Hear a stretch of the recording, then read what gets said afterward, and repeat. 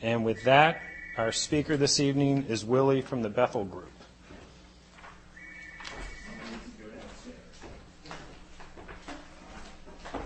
Thank you, Ed. My name is Willie, and I'm an alcoholic. And my sobriety date is August 26th of 1986 at 11:30 on a Friday. I just happen to remember that. It doesn't mean difference to anybody else, but to me it makes a whole lot. My life changed that night from drinking to being sober. I didn't know which way I was going in sobriety. I didn't know I could make it. All I knew about AA, my ex-wife was a member of Alcoholics Anonymous. And she was my damn problem. And if this dizzy broad ever got sober, my life would be wonderful. Well, after about years and years of going to rehabs and a lot of meetings, taking her to meetings, this woman finally got sober at the third trip at Laurel Recovery down in Laurel. And I seen her change. I seen a change in this woman when she came out the third time. Something happened. I don't know what it was, but something happened. I found out later she had worked the steps and got a sponsor, something different. But my life changed. I knew she was safe, and I took off like a bird. I could drink and have a good time, didn't have to worry about her. And I'm here to tell you that AA really worked in her life. First year of sobriety, she left. Her second year, she filed for divorce. So if you're having a problem, AA will take care of all these problems. It did mine. But what she did, as I look back in my sobriety, that she actually put the stones where I knew where to walk on the water. Because had I not taken her to meetings and had not been introduced to AA, even going to meetings, drinking, that was my forte, because I didn't have a problem, it was her. But it seemed like I knew what to do when the time came. I picked the phone up and called a place in Unity Place over here in Bowie. And my ex-wife then, wife at the time, she started Al-Anon there when she got in. So I had that phone number there, and I called. And there was an old guy that passed away now named Jesse, just an old rough guy. And if you ever seen his face told his drunk-a-log. He didn't have to explain what he'd done. You knew what he'd done. And the first time I met him at the meeting, he came in with his shirt half buttoned up, Mr. Hole, and it was wrinkled, and he had a beard and long hair and a cigarette with ashes about 2 foot long. And I looked at him, I said, boy, that poor bastard, he'll never make it. And I asked him, I said, man, you must be new. He said, no, I got 2.5 years. And I said, wow. He said, don't I look nice? I said, then he said, do you want what I have? And I said, no, thank you. But we became good friends. Jesse was a good man, but he had a heart of gold. Really helped a lot of drunks in our Bowie until he passed away. But when you looked at him, you knew he had a rough life of drinking. I mean, he was a drinker. But anyway, my story, I started out as a young kid. Ed said he named us Outright Mental Defective Group. That's the way I felt before I drank. And then when I drank, I felt like I fit. Because I always felt like I was a little weird. I was a little short for my height, I was growing up, but never really grew like I thought I was going to grow. And I was a lonely kid, but by myself. I only had one child in that family, was me. And everything that went wrong with that house was my fault. And I don't know why. And I read Dennis the Menace thing today. It was a little cute cartoon in the paper. He's praying with his friend Joey, and they're on his knees, and he's saying, God, why is everything I do that's nice, it's always naughty? And that's just like my idea. What I thought was nice always got me in trouble. And he kind of told my little story this morning. But as I grew up, I always felt I just felt like I never fit in school, so I skipped school a lot. Not that I enjoyed school, but I just could not function. I could not, when they could add 2 and 2, I was back on 0 and 0. It seemed like I was 4 steps behind everybody throughout my life. And I had a lot of problems growing up. My father died when I was like 4 years old, so my mother raised me 2 jobs. So she worked 2 jobs, and I was running the streets as a 4 or 5-year-old. And I got a little bit of trouble that they told me, but the trouble I got in wasn't trouble for me. It was like I was just playing around in the neighborhood. You're breaking windows, breaking houses, and you steal. But to me, that was just doing normal things, And I paid a price for that. I was sitting in an orphanage, and the story goes that if you ever watch the old Hogan's Hero, and you got Sergeant Schultz, this was a Catholic orphanage because I was raised Catholic, and the nun that was the mean one was Mother St. George. I can still picture her face. She looked like a man. She had chin whiskers and teeth that was spaced like fork, and she carried a goddamn yardstick made out of solid oak. It was 36 inches long, an inch square, perfect. And she carried it on her shoulder like that. And I used to call her the German soldier because she'd walk down the hallway. Anybody out of line, you got a swat. And I remember just being a little kid, she used to really piss me off. You know, I seemed like I was always getting beat. And when I always wanted something, I don't know, alcoholics can do this. We can play the game beautiful, even as a child. And I remember telling her I'd be good and I'd be dead. And she'd look at me, really? And she'd bend down and I'd punch her right in the goddamn mouth. And I'd run. I could never outrun that 36 inches. I could get 35, but that last inch would crack me upside the head. And, you know, I thought I would learn. The kids would say, you know, Willie, don't do that. And one day I'm going to beat that stick, you know, one day. And I never did. So my life was started off like that. And then getting out of the orphanage, we moved down here to D.C. when I was about 11 years old. And I felt odd because I was in different schools, you know, coming out of an orphanage and into a confined area. My recreation in the orphanage was a second floor porch. It was a wired porch. I would go out on the porch and they would lock the door so I couldn't jump. And that was my recreation period. Everybody else went outside, but I had the porch. So, and I felt comfortable there. I felt lonely, but, you know, I figured, well, I ain't going to get in no trouble and I won't get beat. And that's the way I took that. And so when we moved down here, I had a little bit more freedom. And as I look back, it was very shy. I went to school and I was very shy. I didn't want to socialize with nobody. I just wanted to duck and hide. It's like when we first come into AA, you want to be a flower on the wall in the back room behind the column.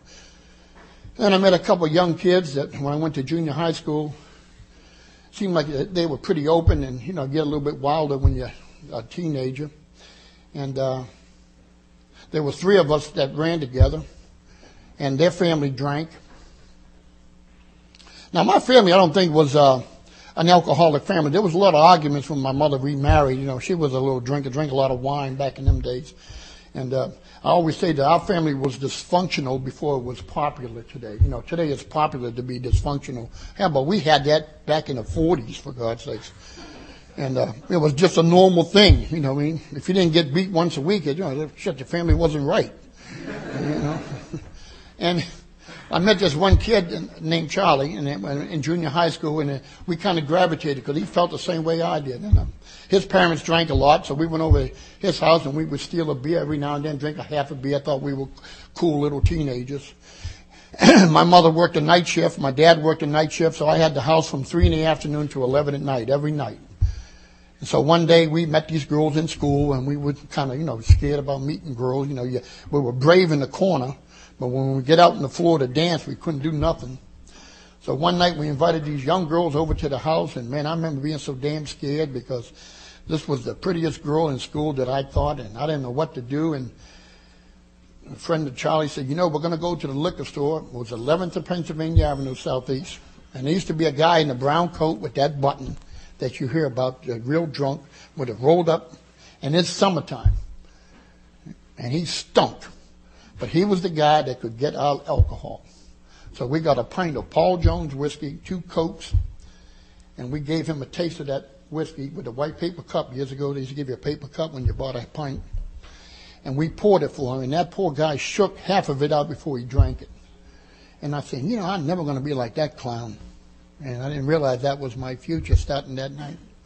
And we took that whiskey home to my parents' house. And the girls came. We had the music on.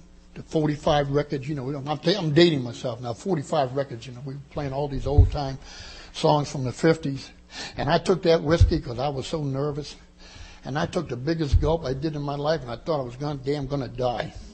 I mean, it went down and it burned. My nose was on fire, and it came up through the nose, and I took a Coke and chased it down, and I thought about 30 seconds later, I have arrived. Man, I stood up, wiped my nose, got on one knee and asked that girl to dance. Now, I can't dance today, but I sure give it hell that night. And, you know, the system was built in me. My hand went up, the other hand went down. You got to hang on to something when you dance. And we danced, and, man, the words came out of me like I was in a damn movie. Oh, man, what a night. Nothing happened, but the fantasy began. What was in that bottle that made me feel that daggone good? And I could not wait till next Friday to do it over again. And we didn't have money back in the 50s, so we saved all our lunch money. 35 cents a day I got. 3 of us would save that 35 cents a day, and we would steal lunches in school because we had to eat. So we would pool that money, and every Friday was the same routine. And then we'd do it Saturday. And it became my life to do that. Later I quit school because got in trouble and went to high school. Got in trouble with the principal, and I told him what he could do with his school and all his teachers. And he told me what I could do with my knowledge. So we had a nice agreement. We shook hands, and I was kicked out. And I started working at 16, and I started making as a plumber. Still am in the trade. It was the only job I knew what to do. They told me put the wood in your hand and put the metal to the ground, and then dig a hole, and that's how you start making a living. But it opened me up. I didn't realize that back in the 50s, you could drink. That was the ideal, acceptable thing in construction. Drink as long as you showed up to go to work. And it felt like I have arrived. I didn't drink every day in the beginning. It was just on the Fridays and Saturday nights. But drinking did for me what seemed like I missed something all my life as growing up as a child. I felt usefully whole.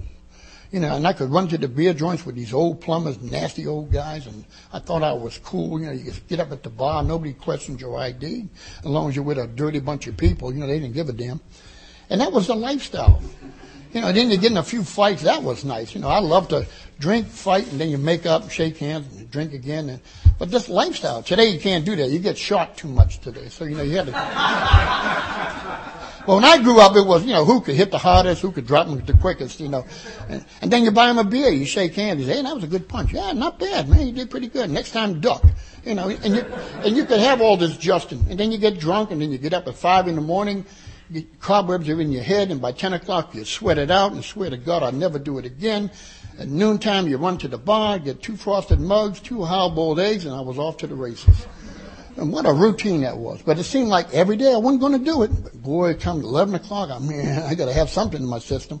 And 2 hard-boiled eggs and 2 frosty mugs. And boy, that thing was, one was to cut the phlegm, I call it, because in construction, a lot of air gets in there. But the second one stayed down nice. First one I goggled, but the second one, woo. And then I'd be out all night with that. And I got married at a young age to the woman that I said was my ex-wife. We had 5 kids in that marriage. We knew how to work the night shift. I didn't know how to work the day shift in the family, That family stayed together mostly on her part. Even though she was a drunk,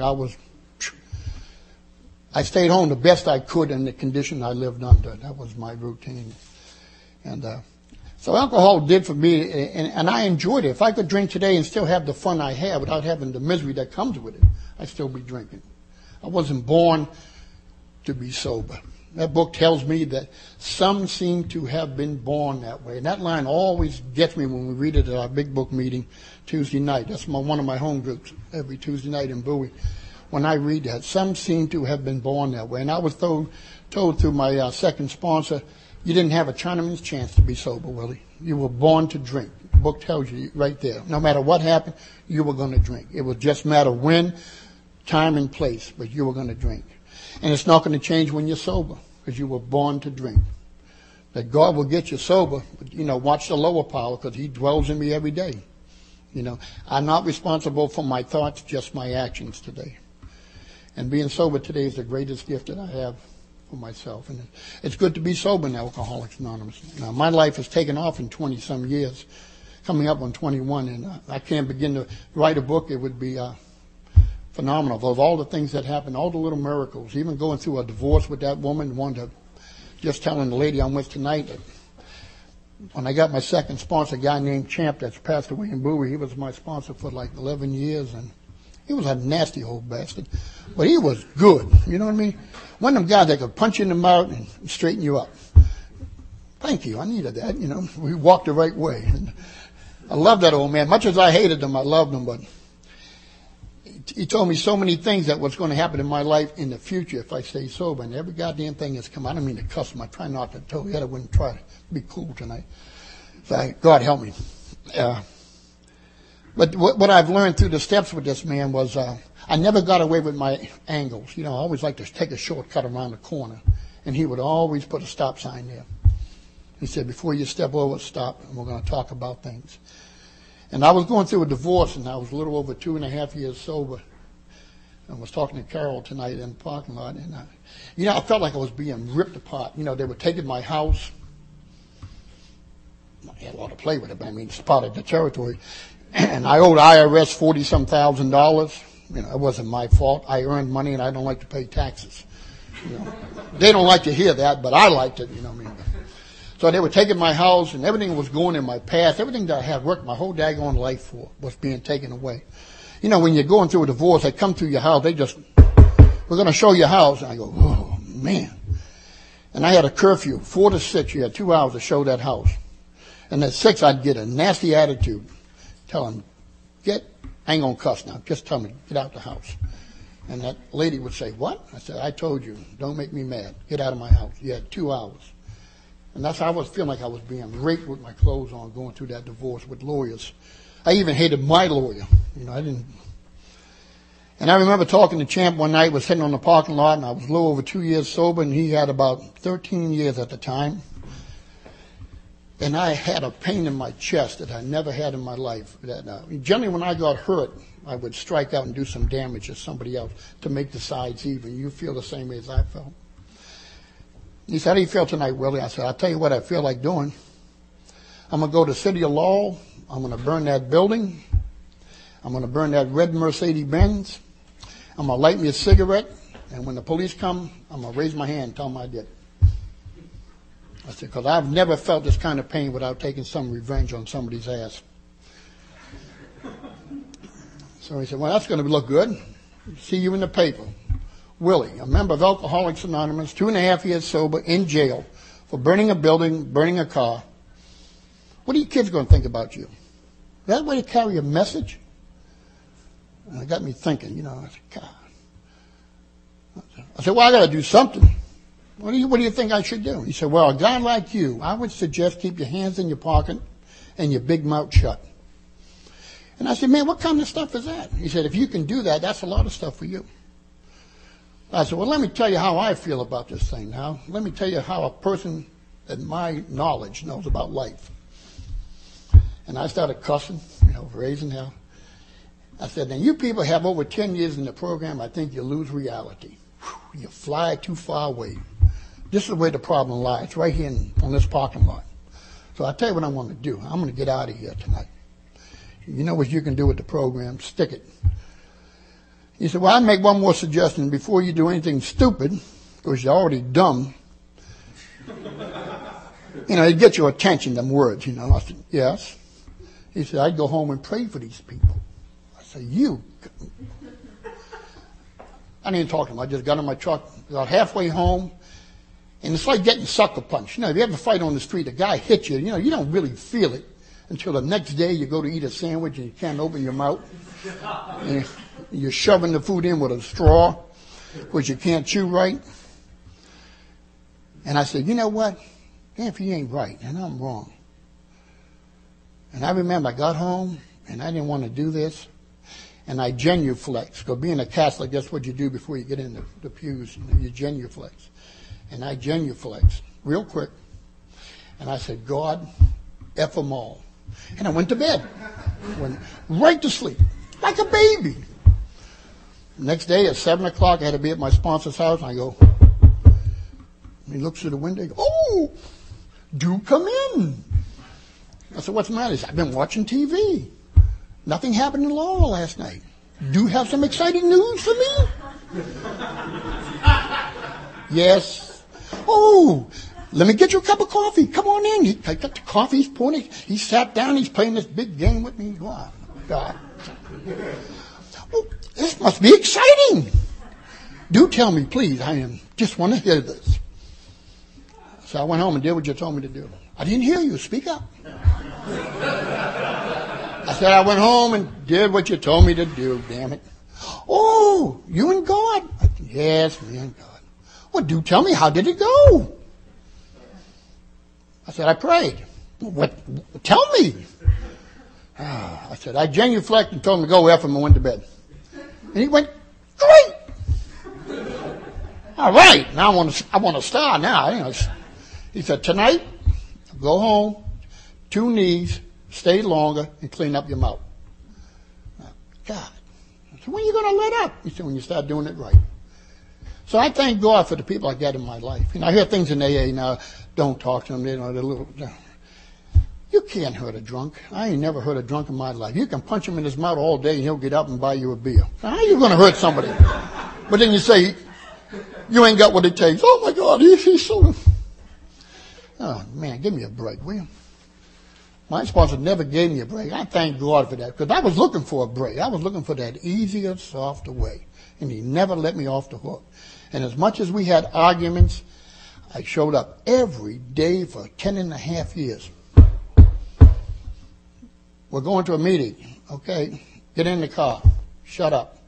I said, I got about 6 years. You keep telling me the same damn thing. When are you going to let up? I said, when you learn something. Get in the car. Shut up. You're already ruining it. You're talking.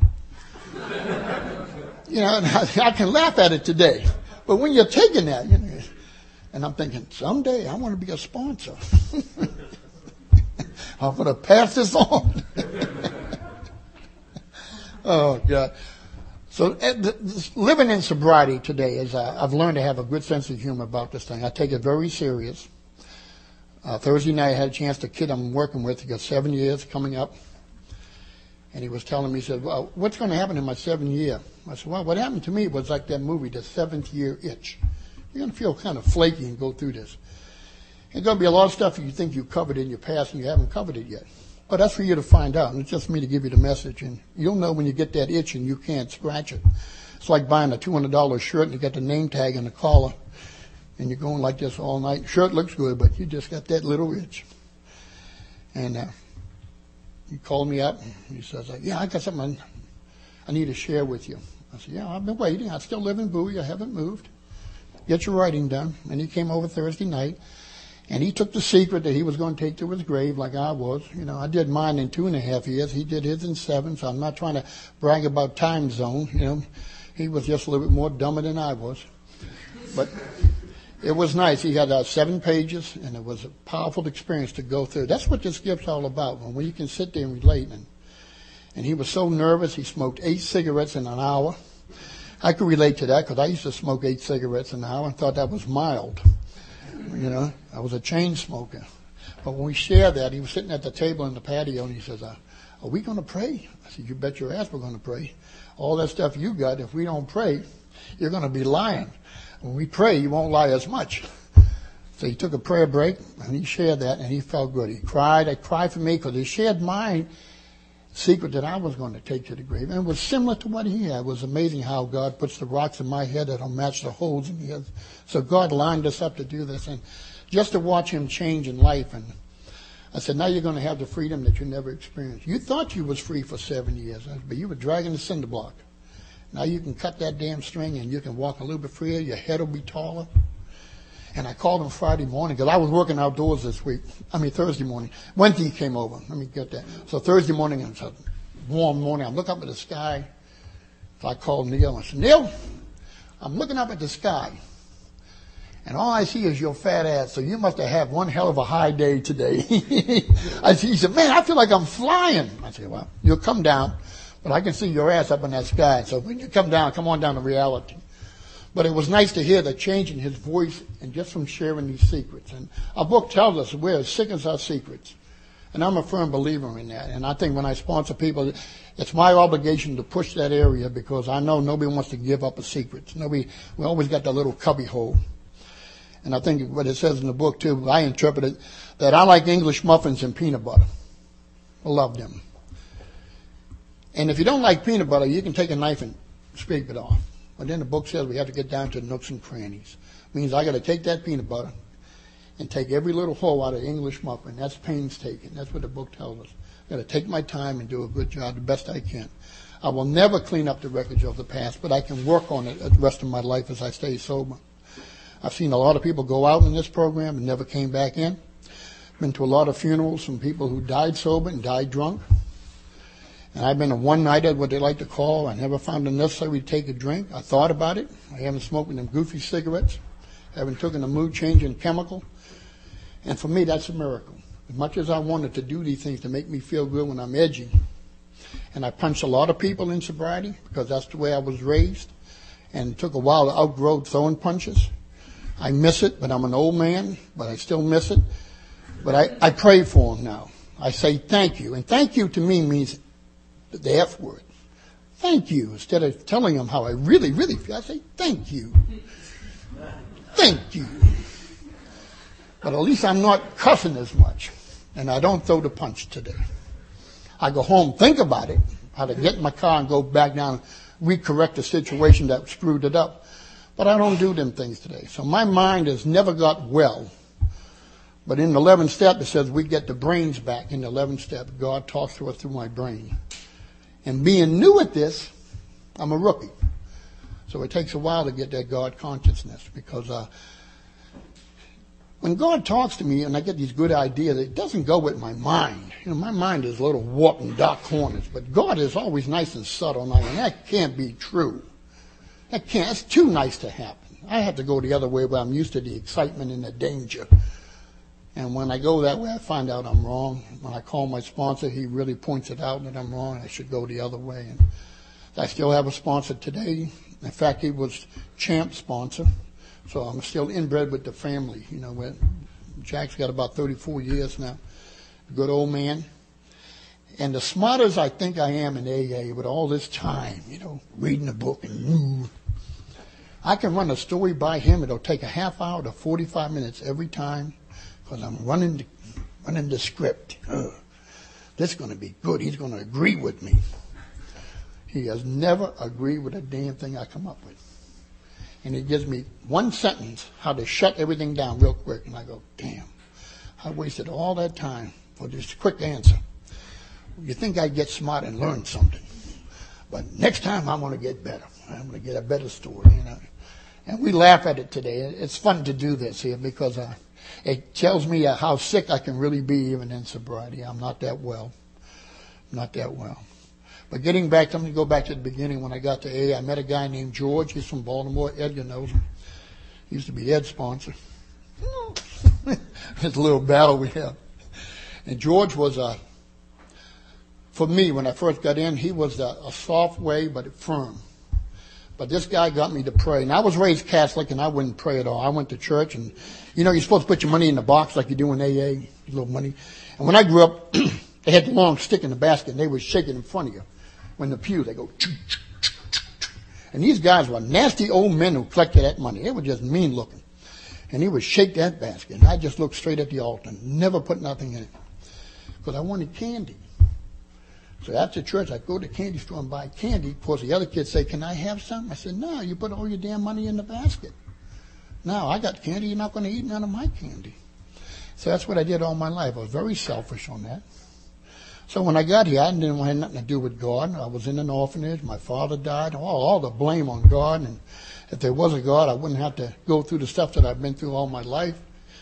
And here I am in AA. I lost all my good drinking friends. Now I'm with a bunch of nuts. You know, they don't know what they're doing. I'm going to have to sing at the goddamn airport and collect money and chant with a robe on. That was my whole theory. And I asked George, I said, when do you get the badges you put on, you know, the Willie's in AA and walk around? No. He said, we don't do that. I said, well, goddamn, you got to do something. You just don't do this. This is stupid. He said, well, you're here, ain't you? I said, well, that's beside the point. I'm not stupid as you. I mean, you've been here longer. You know, I always had a smart answer with this guy, but he was cool, man. He was good. I couldn't get a corn on him. When I found out he had 3.5 years, I had 3 weeks. So I'm trying to run a corn on this guy, and I couldn't do it. And we had some big debates. And he told me one night we're leaving the place from a meeting, and I got in a big argument because I was a great arguer. Had a lot of opinions. None of them were any good, but I had a lot of them. And I gave him a tongue lashing because he needed it.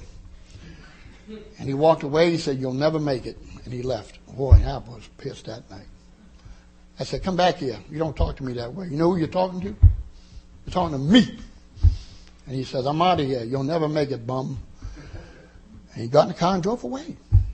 And I went home that night, didn't sleep, was up all night thinking how to kill him. I mean, I was serious. If I knew where he lived, I went and burned his house that night, I believe. And I went to work, and I was a terrible day at work because I was so full of anger and resentment. Oh, I was mad. And I had to meet him at 5:30. And you better believe I was there early that day. I was there like 10 after 5, and I was in that parking lot ready to punch him out. And here comes this raggy-ass car, and I, I'm going to kill him. And he parked the car, and he gets out. you sober, bum? I said, yeah, I'm sober. He said, well, that's a blanky blank miracle. I said, by the way, I want to finish up what we had the discussion last night. You still pissed me off. He said, come on, we're going to a meeting. Don't worry about that. I was all kidding. And I just didn't know what to do. He said, but you act the way you act, you still ain't going to make it. And but I love the guy today. Even though we don't see eye to eye sometimes. And one night he really pissed me off in a meeting like this here at Unity. It was a big group. And I just was very outspoken back when you knew. You just blurt words out because you have to get them out. All that noise up there. It's like having gas pains. You got to get it out. And I just couldn't wait to blurt it out. I just got tired of him yelling at me and telling me things that just hurt my feelings. I said, you know what? You blankety blank George, if you ever get drunk, I'm going to be your sponsor. And the crowd was just like this. Same thing. And he looked at me and he said, Willie, thank you for sharing that. That'll keep me sober the rest of my life. And it gets the same response every time I share that with him. And every time my anniversary comes up, I'll call George and say, George, I'm still sober, thank you. And he says, you're not going to be my sponsor this year. I said, I'm waiting. But today we can have that nice Justin, what we call in AA. Two guys you can feed off each other without getting a big resentment. And deep down that he loves me and I love him. That's the whole thing. You don't have to see eye to eye with him. But he got me to pray, and that was the most amazing thing I ever went through. Took it right out of the big book. He said, Willie, you're not going to go far the way you're going. He said, I know you want to get sober, and you tell me you don't want to drink. I hear all this crap. I heard it before. You need to start praying and need a God of your understanding. And I said, George, I can do anything you tell me to do, but I can't say the word God, and I'll be damned if I'm going to pray. And I was just defiant, like that, like the book says. So one day he said, we're going to try something different with you. I went to the desk at Unity, took a piece of paper, and he got a pencil. He said, I want you to get a God of your understanding. And he ran a little story that we were going to a God store, him and I. And as we went through the store, the salesman came up and said, can I help you guys? And George said, yes, we're here to buy a God for Willie. And the salesman said, Willie, what kind of God would you like? Pick it out, and I'll go get it for you. So I'm looking at George for these answers. And he said, well, write down what you want. I said, what do you mean? He said, just write down. What would you want God to be? I said, well, you got to be friendly. He said, write it down. I wrote down one, friendly, loving, caring, understanding, powerful, forgiving, and a sense of humor. And George said, that's good for you. He said, give it to the guy. So I'm down to, make believe. This guy's weird, man. So, okay. He said, let me have it. I gave it to him. He put Willie's God and he put the date down. He said, I want you to fold it out, put it in your wallet, and you got God on your hip everywhere you go. No more excuses. And I was dumbfounded by that. I said, damn. He said, Willie, you can't blame God now because you just got one. This is going to be your new relationship. So I would suggest you start praying on your knees with that. Now, what George got me to do was get me on my knees. And I'd be by myself at 11:30 because our time was up at 11 o'clock and took a half hour to get home. I go in my bedroom and I get on my knees and I could not say God. But I was on my knees. And I say, all right, whoever you are, I'm not going to cuss on that because I used to do a lot of cussing with God. A lot of nasty words come out. But that's the way I was praying. I said, all right, I'm here. I was told to do this. I did it. I'm going to bed. Thank you. Jumped to bed. Then the next night I said, I can't say that word God, but I got to come up with a name. So I used Tonto, the first one. I said, all right, Tonto, I'm here. That sounds funny. I used to laugh at that when I was doing it. I said, man, I'm sounding like a goddamn nut. So I said, okay, Tonto, I'm here. Thank you. I didn't drink today. Thank you. And I did what my sponsor told me to do. And good night, Tonto. And I go to bed. The next night I said, well, I can't use that one. That sounds stupid. So I said, I used the Lone Ranger. So, and every night it changed. Changed everything I could put on as a cartoon. I changed every one of them. And then came November the 18th. It was a Friday. It was 11:30. And I came home with George, and he gave me a good butt chewing again. And I told him I was praying, and I told him what I was doing. He said, well, you're struggling. You got to let go. You got to trust God. You got to get into this. And I came home, and I got on my knees. And I said, you know what? I'm tired. And I wanted to drink so bad that night that my throat, you could feel them jugular veins pumping. I could just feel it. And I was pissed at everything in life. Nothing seemed to be going right. And I wasn't drinking. And I went to meetings every day, 3 on a Sunday, 2 on a Saturday, but I just could not grab this thing. It seemed like I was struggling.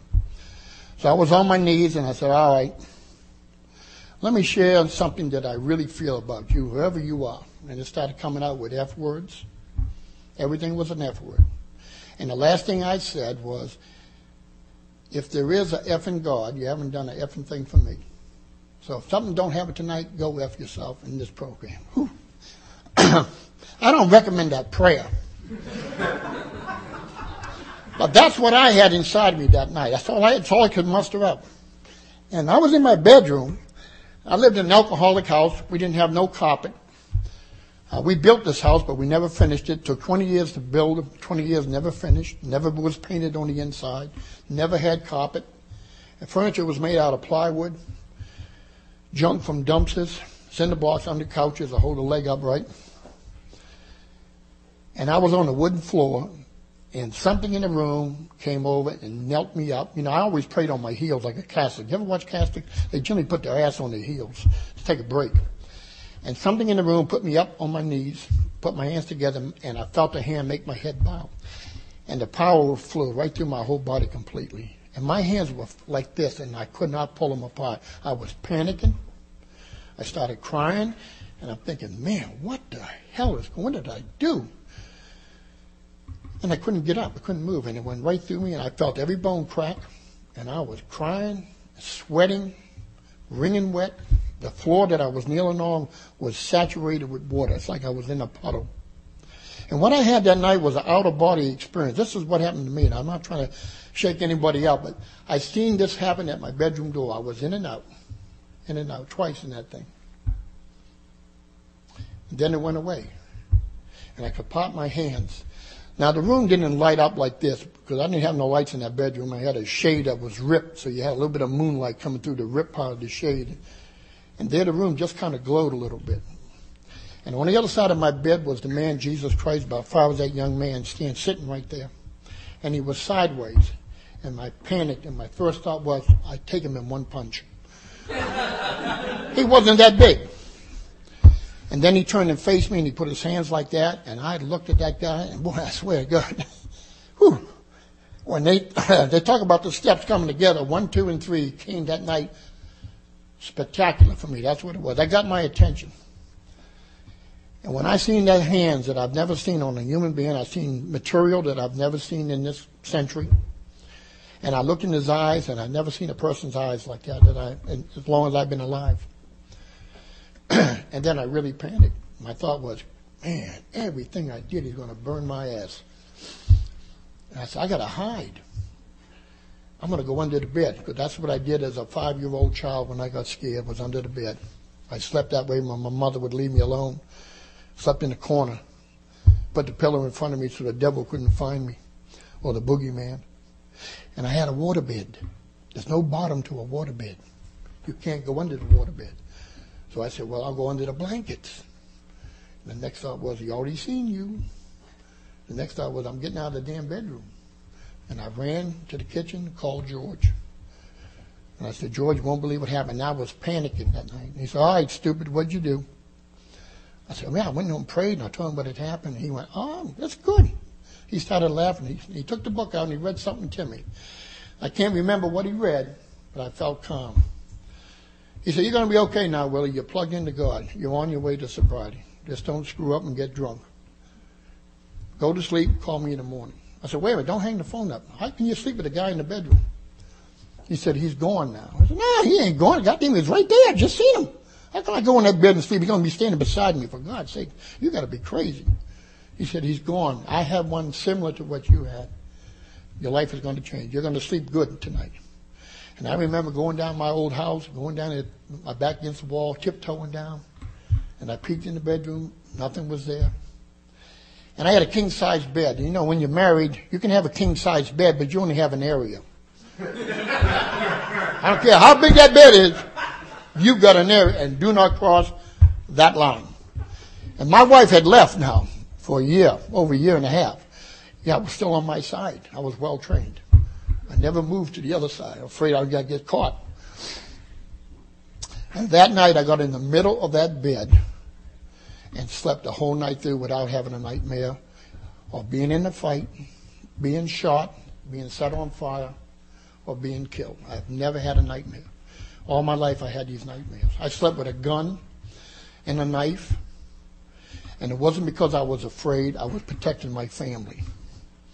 But I was petrified of the dark.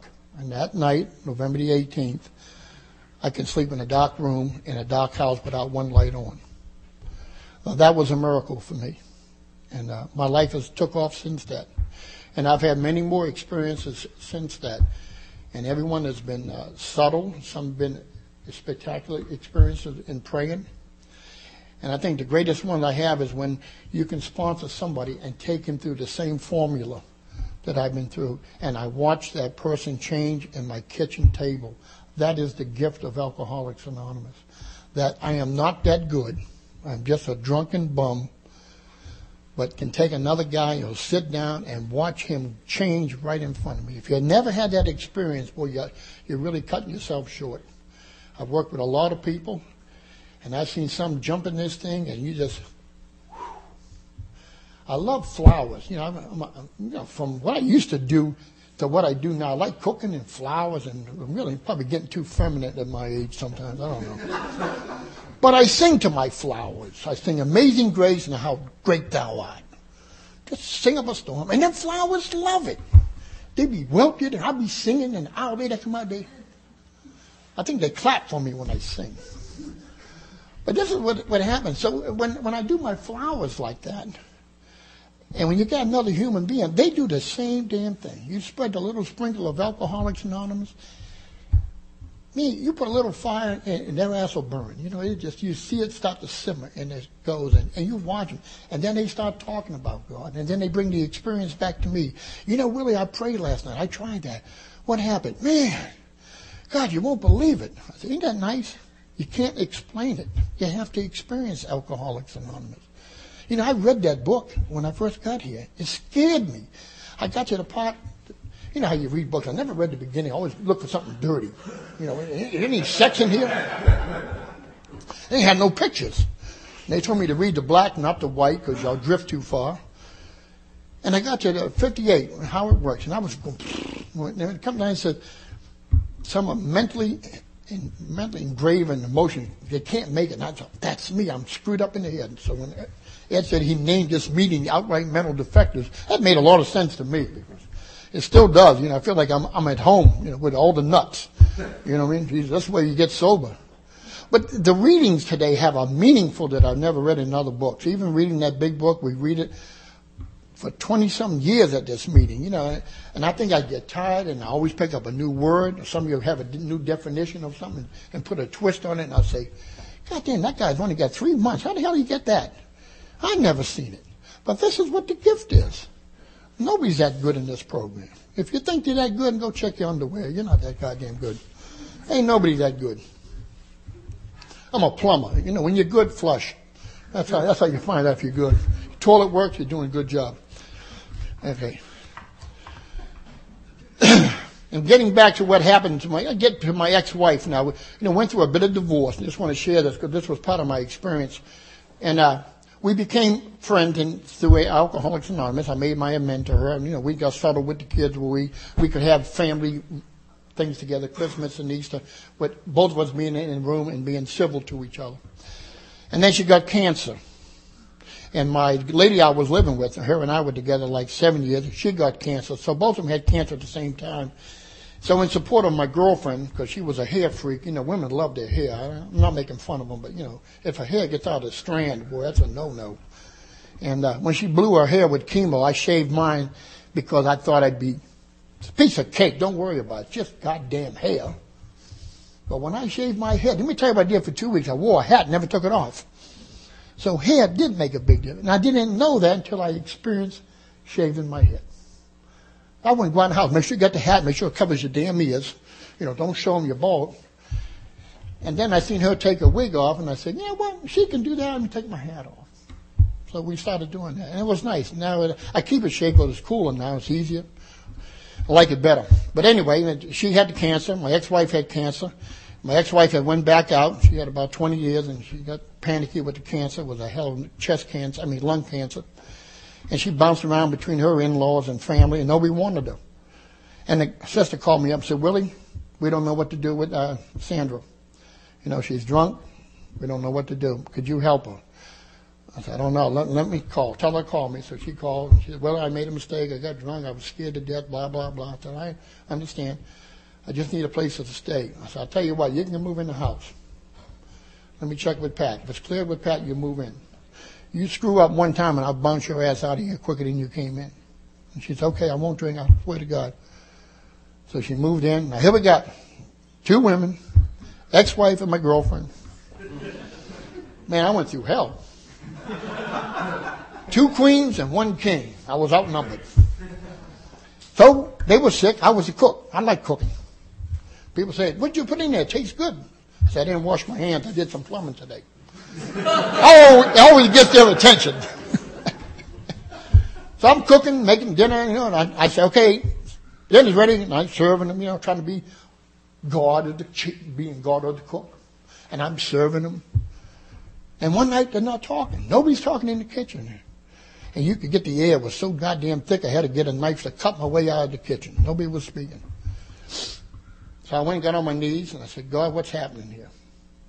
It seemed like I'm doing what I'm supposed to be doing. Cooking dinner, serving them. Everything was I. I said, what's the message here, God? What I'm doing wrong? He said, the message came in my head was, just cook the goddamn food and let them feed themselves. And I went, where'd that come from? So I called my sponsor just to make sure I heard the right message. He said, Willie, just cook and leave it on the stove. Can they walk? I said, yeah. Can they lift their arms? I said, yeah. I said, let them serve themselves. Next night I come home, did the cooking. I said, all right, ladies, dinner's ready. Everybody help themselves. Man, they come charging in the kitchen, knocked me out of the way, got their food, started talking. I had to leave. The noise was so great in the kitchen. They never shut up until they died. Isn't that amazing? All I had to do was get out of the damn way. Blew my mind. I got slammed down again. I said, all right, God, good message. Good message. But both of them girls passed away, and what it taught me was that I could get out of myself. And, when I was married to this woman, I was the king. You know how guys are. If you love me, fix me a sandwich. I'm watching my football game. Cut it diagonally, spread it, pickles on the side, chips in the middle, soda with 4 ice cubes, that far from the top. Put it there. When I'm ready, I'll eat. So was my role. I loved it. Don't work. I come home from work and Sandra was feeling bad. She said, I hate to ask you this. Would you mind going across the street? Wendy's, Burger King's over there. And they have like a Coke float, a Coke something that they freeze, or freeze Coke or something they had years ago. And I'm thinking, all this damn traffic. Oh my God, boy. Yes, dear. What would you like? One of them Coke freeze. Okay. Half hour later, I come home. Oh, I'm sorry you had to go there. I know you're tired. Just come home from work. I said, that's no problem. Here's your thing. Oh, I don't want it. Put it in the freezer for later. Put it in the freezer. This went on every night, and I got a payback for what I used to do to her, it seemed like. She didn't do it on purpose. It was just what she did. So I learned a lesson on that, and stopped being this goddamn king baby that I like to play the role. Very lonely job. Nobody wants to be around you. But when these girls passed away, Sandra was up here at a hospice place in Baltimore, North Utah. I was trying to make this meeting a couple of weeks ago, and that's where I ended up in North Utah. That's all I knew in Baltimore. I told Ed, I know how to get there. Same place. I stopped and panicked. Got a map, couldn't find nothing, went home. Typical drunk. Let me get the hell out of Baltimore. I was lost. But I went up there and started doing some volunteer work at a hospice place up there because I was so impressed with what these caregivers gave up that thing. I don't know how the hell I got up there, but I just went up there and I just volunteered, and I stayed there for a year and a half. And I learned a lot about people dying with cancer, the strength that they carry, a hell of a message. And I had a chance to share a lot of stuff from Alcoholics Anonymous there with them. I met a lot of wonderful people. There was a guy named Davis that made the Baltimore Sun or the Baltimore Tribune a few years ago. He took his case to the Supreme Court. He was a black guy, worked for the railroad, and took his case all the way up and won his case in the Supreme Court over some bullshit stuff, but he was right. Lester Davis was his name. When he died, he gave him a good write-up in the paper. And I had a chance to meet him. He was a black guy, and we became good friends. He had no teeth, and I used to tell him dirtiest jokes I could come up with, but he loved me. And one day he said, Willie, I want to be just like you. I said, you can't, Lester. You're a different flavor. You know. No, I know that, but I want to be bald-headed like you. I said, really? He said, yeah, can you shave my head? So I shaved his head. And this guy cried when he looked in the mirror. And first, you picture a guy with no teeth, man. He goes, I look just like Willie. Rub his head with oil. He thought that was the coolest thing in the world. But them people got me out of myself in a way that I can't explain it to you. Just by doing service work up there. I get tired as hell. But I went up there every Sunday for almost 2 years, and I started working a 2-hour shift and went to a 4-hour shift. Because you know how alcoholics are. We always double up everything. I drank doubles, so I guess I do everything in doubles. But I've learned a lot in that thing, and then I finally had to pull away. I was told that you're going to come time where you're going to get tired up there. Be careful. Don't cross the line from sanity to insanity. Almost like Alcoholics Anonymous. You got to live a little bit. So I served my purpose, and it helped me tremendously. I still support them financially. But I'm still impressed with how they give in that building up there. It's the cleanest place I've ever been in. You can eat off the goddamn floor up there. It's amazing. And the people that I've met and the nurses, I've never seen dedication. I've heard of this stuff, but I've never been associated until you work with these people. And I'm thinking, man, that was really impressive. A couple of years back, the lady I'm with, my boss they were together. My boss had cancer. He died about coming up on 4 years now, ain't it? Something like that, be 4 years. Yeah, thank you, Cal. And my boss and I grew up in school together, and he was good cop, I was bad cop. He was a guy who went home every night, and I couldn't understand it. You can't have the same woman for 30 years. You got to be stupid.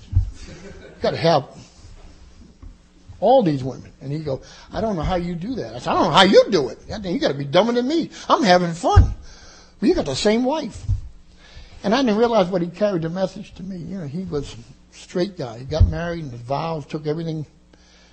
And I was just the opposite. But we got along good. We'd have our ups and downs. And he passed away. And Carol and I hooked up. It was amazing. I didn't want to take her out. It was just one of the things that popped up a couple of years later that we went out for dinner. And it's the first time in my life I've been in love with a woman. I don't want to make it sound like she's the best thing since sliced bread, but she's damn close to it. But when I first took her out, man, I thought I was a cool guy. I know how to act. I've been around with women. Shit, I've been played around. And I stumbled the whole night. Sweated like I am now. Had stomach cramps. Because I thought it was the end of the month. You get the cramps. You didn't know what the hell to do. I couldn't function. Jesus. I went to work for the whole week and my head was just in Looneyville. I went and called my sponsor and I said, Jack, I got to talk to you. I said, I don't know. I met this girl. I don't know what the hell's happening. I said, but I can't walk. I get emotionally. I cry. I have all these mixed up feelings. And he said, you better come over here. I'm going to talk to you. So we sat down. I explained the whole story to him. He said, Willie, I had that feeling when I was 20 years old, when I first met my wife. I didn't know it was going to be my wife, but these are the feelings I had. He said, but I was 20. I said, well, goddamn, Jack, I'm 65. I never had these goddamn feelings. I said, well, what's the answer? He said, you're smitten. I said, man, he's a farmer, the old farmer. I said, what the hell smitten means? He said, it's over. I said, oh, but goddamn. He said, this is what falling in love meant. You just never had it. I said, well, I'm glad I lived long enough to experience it. I don't know where it's going, but I've never had this gift of feeling that way. And I look back at my life, I didn't do nothing wrong. I did everything right to get to that feeling. I had to try everything, and I'm glad God in His grace gave me an opportunity to experience what love is for another person. And it's amazing for a guy like me because I never drove my car without a spare. So, if you have a girlfriend, you got to have a spare. They might go flat on you. That was my philosophy of life. Yeah, you love them, but don't get too close. But my life has changed so much since I met her, and as I look even through Alcoholics Anonymous, in giving, that as I work these steps and the principles in my life today, it's all through the formula of Alcoholics Anonymous. And what I experienced with this lady was the first year of dating, I went through the first year of sobriety, emotional bottoming. I threw a tamper fit every 3 to 4 months, just stomped my feet, pouted. I wanted to get rid of her. I wanted to cut and run. I wasn't getting my way. I had to go in the room and suck my thumb. I couldn't come out until I was done. Just like a child. And I kept thinking, I'm an old man. Why am I acting that way? I didn't have the maturity in that relationship. The second year we're into it, it's a little bit better maturity level on my part.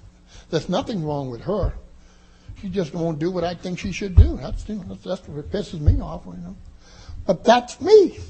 But she does everything to what she's supposed to do, and I have to accept her as she is, not as I would want her to be. And that was giving up that self-centeredness. I like being self-centered, but I generally live by myself when I really like it. Nobody's always around me. But with this relationship, I don't know where it's going, but it's been the best thing that happened in my life. I was married, and I thought I cared about that woman, but I only could care for my wife what I had inside. I didn't have what I have inside now, what I had then. It wasn't in my makeup to do what I can do now. I didn't have God. I wasn't sober. I didn't have Alcoholics Anonymous. And I didn't have a sponsor. Now, you get all these things on your team, you're going to be a winner. You can stumble. I stumbled. I haven't done this program right. I've just went straight ahead with it. Like I said before, I threw a lot of punches, a lot of tamper fits, but I didn't drink, and I tried the best I could, and I've always prayed on my knees since November the 18th of 1986, twice a day. I haven't missed a night or a morning. Now, I'm not saying it kept me sober, but I'm not going to try missing it to see if it will keep me sober without doing it. So my time is up, and if you think I'm a little goofy up here, guess who spent an hour listening to me?